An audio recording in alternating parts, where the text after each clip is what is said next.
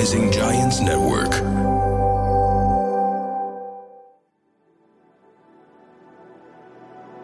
This kind of idea that you have to fight to preserve white identity and European culture before it disappears, before it gets eroded through immigration and multiculturalism and pluralism and diversity.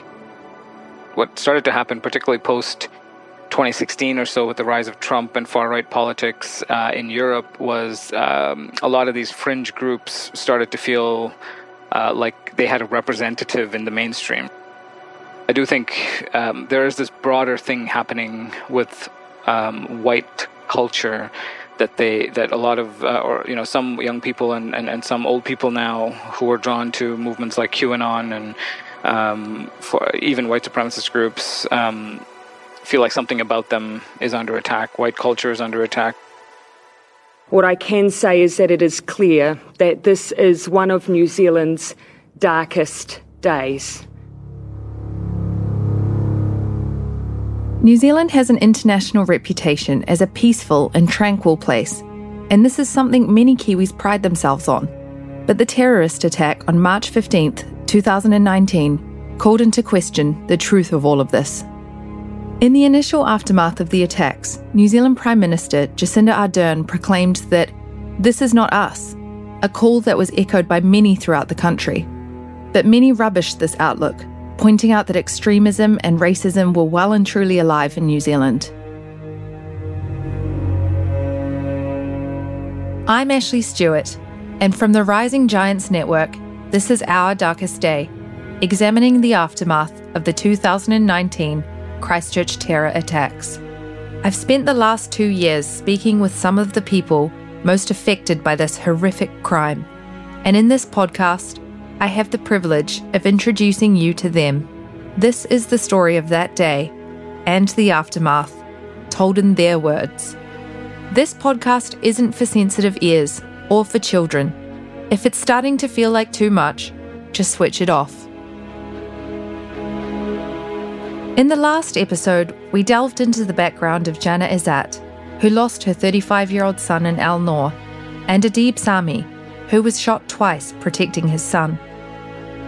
They took us from their birthplaces in Iraq to Christchurch, explaining exactly why so many immigrants choose New Zealand as a safe place to start a new life. In this episode, we'll take another deep dive, this time into the notion of white supremacy and extremism. Episode 4, The Terrorist. In the days following the attacks, Prime Minister Ardern announced that she would never utter the terrorist's name, so as not to provide him with the notoriety that he sought. The New Zealand media agreed. That's why I'm not using it either. As the story unfolded, we discovered that the gunman was Australian and had preached radical and white nationalist ideologies online, that references to the Crusades and recent terror attacks were written on his weapons. He'd also marked them with various symbols, including those of the Nazi SS. Just minutes before the attack, he'd sent a copy of his so-called manifesto, a 74-page document he had entitled The Great Replacement, to an extremist website, to the government and to the media. We all know that saying about how those that cannot remember the past are condemned to repeat it. In this episode, we'll hear about the ways the New Zealand public grappled with ideas about their identity following on from the attack, and about the ways the terrorist came to be radicalised in the first place. I spoke to Amarnath Amarasingam, a well-known expert on terrorism and political violence and an assistant professor in the School of Religion at Queen's University in Ontario, Canada, who started by telling me that even just answering the question, what is far-right extremism, is actually pretty complicated. Because I think there are, especially today, a whole host of different ideological movements that are grouped under what we call far-right extremism. So that could be your typical white supremacist movement, your white separatist movements, or kind of more mundane white nationalist movements who call for things like quote-unquote white civil rights, etc. And then this broader trajectory of kind of very intense affiliation and attachment to white identity in Western culture has also seeped its way into other kinds of movements as well, from QAnon to incel movements to a whole host of more fringe ideas as well. And so, in general, I think you can define it as a kind of movement that sees a very close attachment to preserving Western culture, fighting for Western culture, preserving white identity, and sees white identity and Western culture largely under threat from forces within and from the outside. And so this kind of idea that you have to fight to preserve white identity and European culture before it disappears, before it gets eroded through immigration and multiculturalism and pluralism and diversity. According to the summary of facts from his sentencing, the Christchurch terrorist grew up in Grafton, in New South Wales in Australia, the youngest of two siblings, before taking off on a 7-year trip around the world when his father died of cancer, aged 49. He travelled through Asia and Europe and arrived in New Zealand in August 2017 and settled in Dunedin. A month later, he applied for a firearms licence, the kind generally used by hunters. Almost immediately, he set about visiting gun stores online and in person to assemble weapons. He bought high-powered firearms, magazines, and more than 7,000 rounds of ammunition. He modified the triggers of some of the guns so he could fire them more quickly. The ease at which he got all of these weapons so easily was one of the main reasons the gun laws changed just 6 days after the attacks. The next year, he visited Pakistan, North Korea, and Austria. All the while, he spent countless hours researching New Zealand Muslim sites of worship on the internet. He got detailed plans of mosques online, which showed him layouts and interior images. He pinpointed prayer times to ensure the mosque would be at its busiest when he attacked. Back to Amarnath, who explains exactly how the internet has made this kind of stuff easier. There are several things happening in the contemporary world which are worrisome. On the one hand, you have a kind of mainstreaming of these ideas, which is fairly recent. Most of these ideas used to be subcultural, used to be fringe, used to be hidden, and most of these organizations and social movements, weren't easily approachable, weren't out in the open. That started to change with the advent of social media and mainstream social media platforms like Twitter, Facebook, Instagram, etc. But what started to happen, particularly post 2016 or so, with the rise of Trump and far-right politics in Europe, was a lot of these fringe groups started to feel like they had a representative in the mainstream, right? The second thing that happened is the kind of transnational connections started to form. And this was also partly due to social media platforms as well, and that it wasn't strictly that you were part of a Canadian far-right group or a European far-right group or an Australian far-right group. Now you were all talking to each other. You were sharing ideas, sharing resources, sharing strategies. And so you may not be able to say that in your neighborhood or at your workplace or, in your family, but now you can enter this online community and have a very open conversation with like-minded people all over the world. On January 8th, 2019, 2 months before the attacks, the terrorist travelled to Christchurch to scope out his main target, Al Noor Mosque. He parked up opposite the mosque and sat, flying a drone over the building, meticulously filming what he saw. From there, he planned his attack down to every detail. He ensured he would arrive just as the mosque was at its busiest, in the midst of Jummah prayers, the most important of the week. He calculated how much time he would need to carry out the attack and travel to his second target, the Linwood Islamic Centre. The day of the attacks, March 15th, he drove from Dunedin to Christchurch, a journey of about 360 kilometres, which generally takes about 4.5 hours. His car was brimming with firearms, ammunition preloaded into magazines, and modified petrol containers intended to help him burn down the mosques after the attacks. He sent out his manifesto at 1:28 p.m. 3 minutes later, he texted his family to tell them his intentions and instructed them on how to deal with the media and the police in the aftermath. 1 minute later, he turned on the GoPro that was attached to his police-style helmet which began recording and sending a live feed to Facebook. He had also attached a speaker, which he used to blast loud music. Dressed in military-style camouflage clothing and a full tactical vest, with more than 7 fully loaded magazines and a scabbard holding a bayonet-style knife in his pockets, he left the car and approached Al Noor Mosque. There were 190 people inside. We know the rest. 44 people died at Al Noor Mosque. 7 people died at Linwood Islamic Centre. A further 40 people were injured. When he was arrested, the terrorist immediately told police that he'd carried out a terror attack and that he wanted to kill as many people as possible before burning down his targets. He had wanted to kill more people than he did. This is how Aminath explains the terrorists' intentions. I think for some of these attackers, they want to be seen as kind of messengers in a way, right? So they want to be the ones who woke up the masses. They themselves know that individually they're not going to do anything, but they want to spark the movement. They want to spark large-scale societal shifts and large-scale societal destruction to bring about their end goal of a white ethno-state that'll occur after this, so-called imaginary race war that they're all planning for. And so I think a lot of these attackers want to be that spark, that initial spark that awakens a sleeping white community to the true threat, because they believe that things like pluralism and multiculturalism policy are actually keeping white people asleep to their true plight, that their culture and their identities and their belief systems are being slowly eroded. Of course, then they will fight back and they will see him as the hero, right, who kind of brought awareness to the masses and brought awareness to the public. And so I do think they live in a kind of symbolic world view where they are cosmic warriors in a war that most people don't even know is happening. One of the purposes of an attack like this is to add to the division the attacker perceives to be there.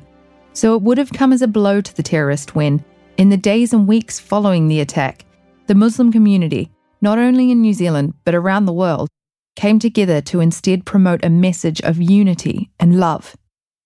I would hope that he sees himself as a failure, that his kind of attempt to wake up the masses was a fantasy, and that he was misguided from the very beginning. But it's difficult to know how these people react to these things, because I think they're supremely capable of rationalizing their actions and the responses in a way that makes them continue to be seen, to themselves at least, as this kind of holy warrior.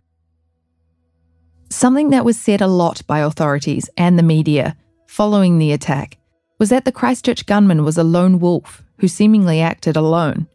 But Aminath thinks there's a fundamental problem with this description. This is an ongoing debate in the terrorism field, I think, is that, and most people tend to agree now that there is no real pure lone wolf attacker. There is no kind of Unabomber type of scenario anymore. You don't see that as much. Even a lot of these attackers that we call lone wolf are, as you say, plugged into broader ideological worldviews. They're, in chat rooms, in groups and channels in the online space. They're talking to people. And so there is, I think, different kinds of connections and networking that we talk about now.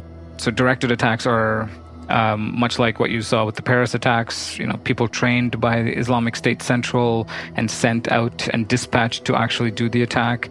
Networked are people who are kind of loosely connected, may have shared resources, may have funded each other, things like that, but they're definitely connected and communicating. And then the third is this kind of inspired cohort who may not actually be in touch with any actual person, but are in the process of consuming propaganda and consuming online content or offline content, and may kind of answer the call, so to speak, that comes out from some of these networks and plot an attack on their own. And so there's when we talk about lone wolf now, we kind of make it a bit more of a complex story, because the kind of pure lone wolf is much more rare these days than typically imagined, I think. So why did a 28-year-old Australian man target a town in New Zealand, a country in the Pacific of just 5 million, far removed from the rest of the world? This was a major question after the attacks, and a major talking point. People were surprised and horrified it had happened in New Zealand, but Amarnath explains that this shouldn't necessarily have come as such a shock. And it's not really the fault of the everyday people, because they're not typically swimming in this kind of propaganda on a daily basis, and so most people are going about their day, taking their kids to school, going to work, and they don't see their local context and their local neighborhoods as targets per se, right? But I think what's important to understand about some of these kinds of attacks is they do want to spread that impression, right? They want to spread the impression that everything is fair game, that everywhere is fair game, that you have people amongst you who are part of this movement. And so the point of those kinds of attacks in random places is to actually spread fear and to cause division and cause social polarization in these kind of idyllic communities that maybe haven't experienced it out in the open. The Islamic State, when it launched its attacks, for example, was quite open about this, right? They said, if you live in a random city, get a knife, get a gun, rent a U-Haul and go on an attacking spree so that you can communicate to people that even though they're living in some small town somewhere, they're still our enemy. Right, and so it was a deliberate kind of propaganda strategy and deliberate strategy to cause fear. The role of social media was also called into question after the attacks, mostly of Facebook, which was the platform that allowed the shooter to live stream his attacks for 17 minutes before it was taken down. That culminated in the Christchurch Call, a political summit initiated by New Zealand Prime Minister Jacinda Ardern that took place in Paris in May 2019. Just a couple of months later. Facebook eventually announced changes to its livestream protocols, and more recently, other social media sites have cracked down on misinformation and hate speech, like when Trump was finally banned from a bunch of them after inciting protests at the US Capitol in 2021. But as Amarnath says, that has led to the creation of underground sites like Parler, which US Capitol protesters used to organize their Washington siege. I think, 20, 30 years ago, it was a very kind of boots on the ground movement. Of course, these groups that had radio stations and were putting out VHS tapes and putting up flyers in their neighborhood. And so the recruitment strategies, I think, are fairly similar overall. But the scope and scale and the speed at which you can get your message out, the speed at which you can react in real time to events that are happening in the world, like the Trump election or the attacks in Christchurch or attacks elsewhere, Islamic State attacks in France and Belgium, the speed at which you can incorporate real-time events into your ideology and use them as kind of emotional tools to recruit and get the message out there has fundamentally changed and has increased exponentially. But the online space, I think, has also changed, right? Because in the last couple of years, in the far-right space at least, you could get your message out there without a whole lot of interference from social media companies. You were able to post content. You were able to have Twitter accounts and Facebook pages with hundreds of thousands of followers. And there was no real takedown or pushing or deplatforming that was happening in the far-right space until fairly recently. But once that started to happen, particularly after Charlottesville attack, particularly after Christchurch and the Christchurch Call, it is much harder now to find a lot of far-right activists or open recruitment in mainstream platforms like Twitter, Facebook, Instagram. What they've done now is, of course, moved to more clandestine or secretive platforms like private channels and groups on Telegram. But the kind of ability to speak to the mainstream, ability to recruit new people, I think gets reduced. But at the same time, the kind of in-group identity gets further and further solidified in these more closed platforms as well. And so it's a give and take. It's obviously a good thing to have neo-Nazi propaganda off mainstream platforms like Twitter and Facebook so that everyday people aren't coming across them or stumbling across them when they're doing their regular news scrolling and so on. But it does become a little harder to track when they disappear into these kind of dark corners of the internet. So how do we root out these fringe members of society so hell-bent on chaos and hurt? What responsibility does society have to to eradicate these ideologies? What responsibility does the media have? These are incredibly difficult questions, Amarnath says, but there are small changes to the way we operate that can have an effect. There's a few different approaches which I've kind of pushed in the past. One of them, I do think we need to listen more. I think the same way we listen to the Hindu community or the Muslim community or the Buddhist community, other communities in different who are undergoing similar marginalization. We need to, I think, understand why certain white people, young and old, believe that something about them is under attack. It may be a complete fantasy. It may be that they're misguided, they're misinformed, that they don't really know what they're talking about. But that's kind of beside the point, right? Is the fact that as old sociologists used to argue, if you believe something to be the case, that it's real to you, and that's enough, right? And people will behave and act according to what they believe is real. And secondly, but related to the first, is I think a lot of former extremists that have started to come out of the woodwork have a lot of insight that we can learn from in terms of what brought them into the movement. And so I think having a kind of broader, mature conversation is what's necessary. It didn't help that we did have a president for 4 years who was the conspiracist in chief, who was pushing all kinds of crazy ideas, and who a lot of the far right felt like was their voice, in power. I mean, even the Christchurch attacker mentioned Trump as a kind of symbol for ethnic identity, and so on. And so I think hopefully moving forward under a Biden administration, under a different kind of outlook, some of these movements won't be so attractive, but we'll have to see. But I do think there is this broader thing happening with white culture that a lot of some young people and some old people now who are drawn to movements like QAnon and for even white supremacist groups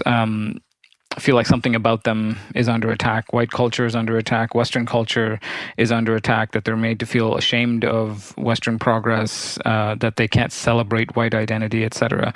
And why is that happening seemingly in an increased way now? And how do we even have that conversation without in a kind of mature way? Because I think our natural response to that is white people are structurally privileged, and we don't want to hear anything about how you're disadvantaged, because in the face of the fact that a whole host of other communities are marginalized way more than you are. And so, but I do think there's something that needs to be unpacked there. I just don't know how you have that conversation without people laughing you out of the room.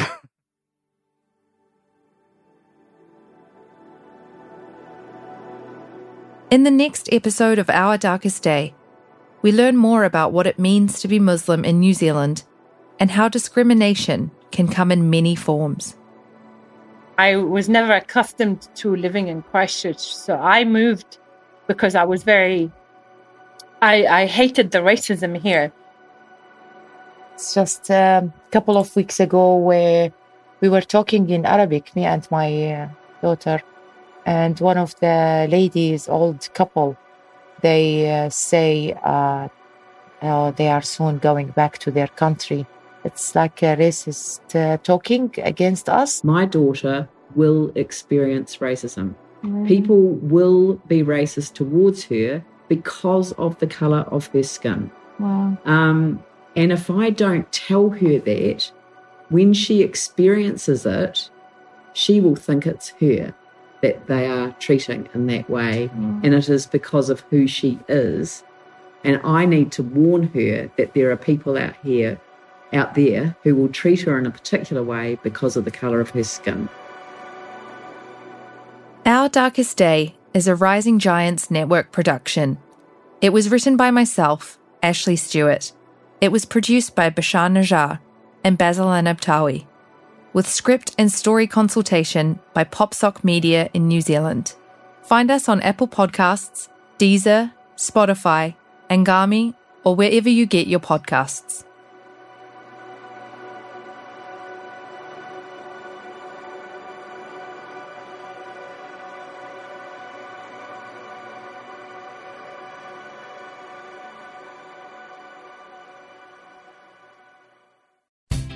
Let Safeway help you unleash your glow with your favorite personal care products. Right now at Safeway, get great deals on all your favorite personal care products, like Head & Shoulders Base Shampoo, Crest 3D Whitening Toothpaste, Listerine Antiseptic Mouthwash, Sensodyne Sensitivity Fresh Toothpaste, Degree Women Antiperspirant Deodorant, or Soft Soap Liquid Hand Soap. Visit Safeway.com or head into your local Safeway store for more deals and specific details.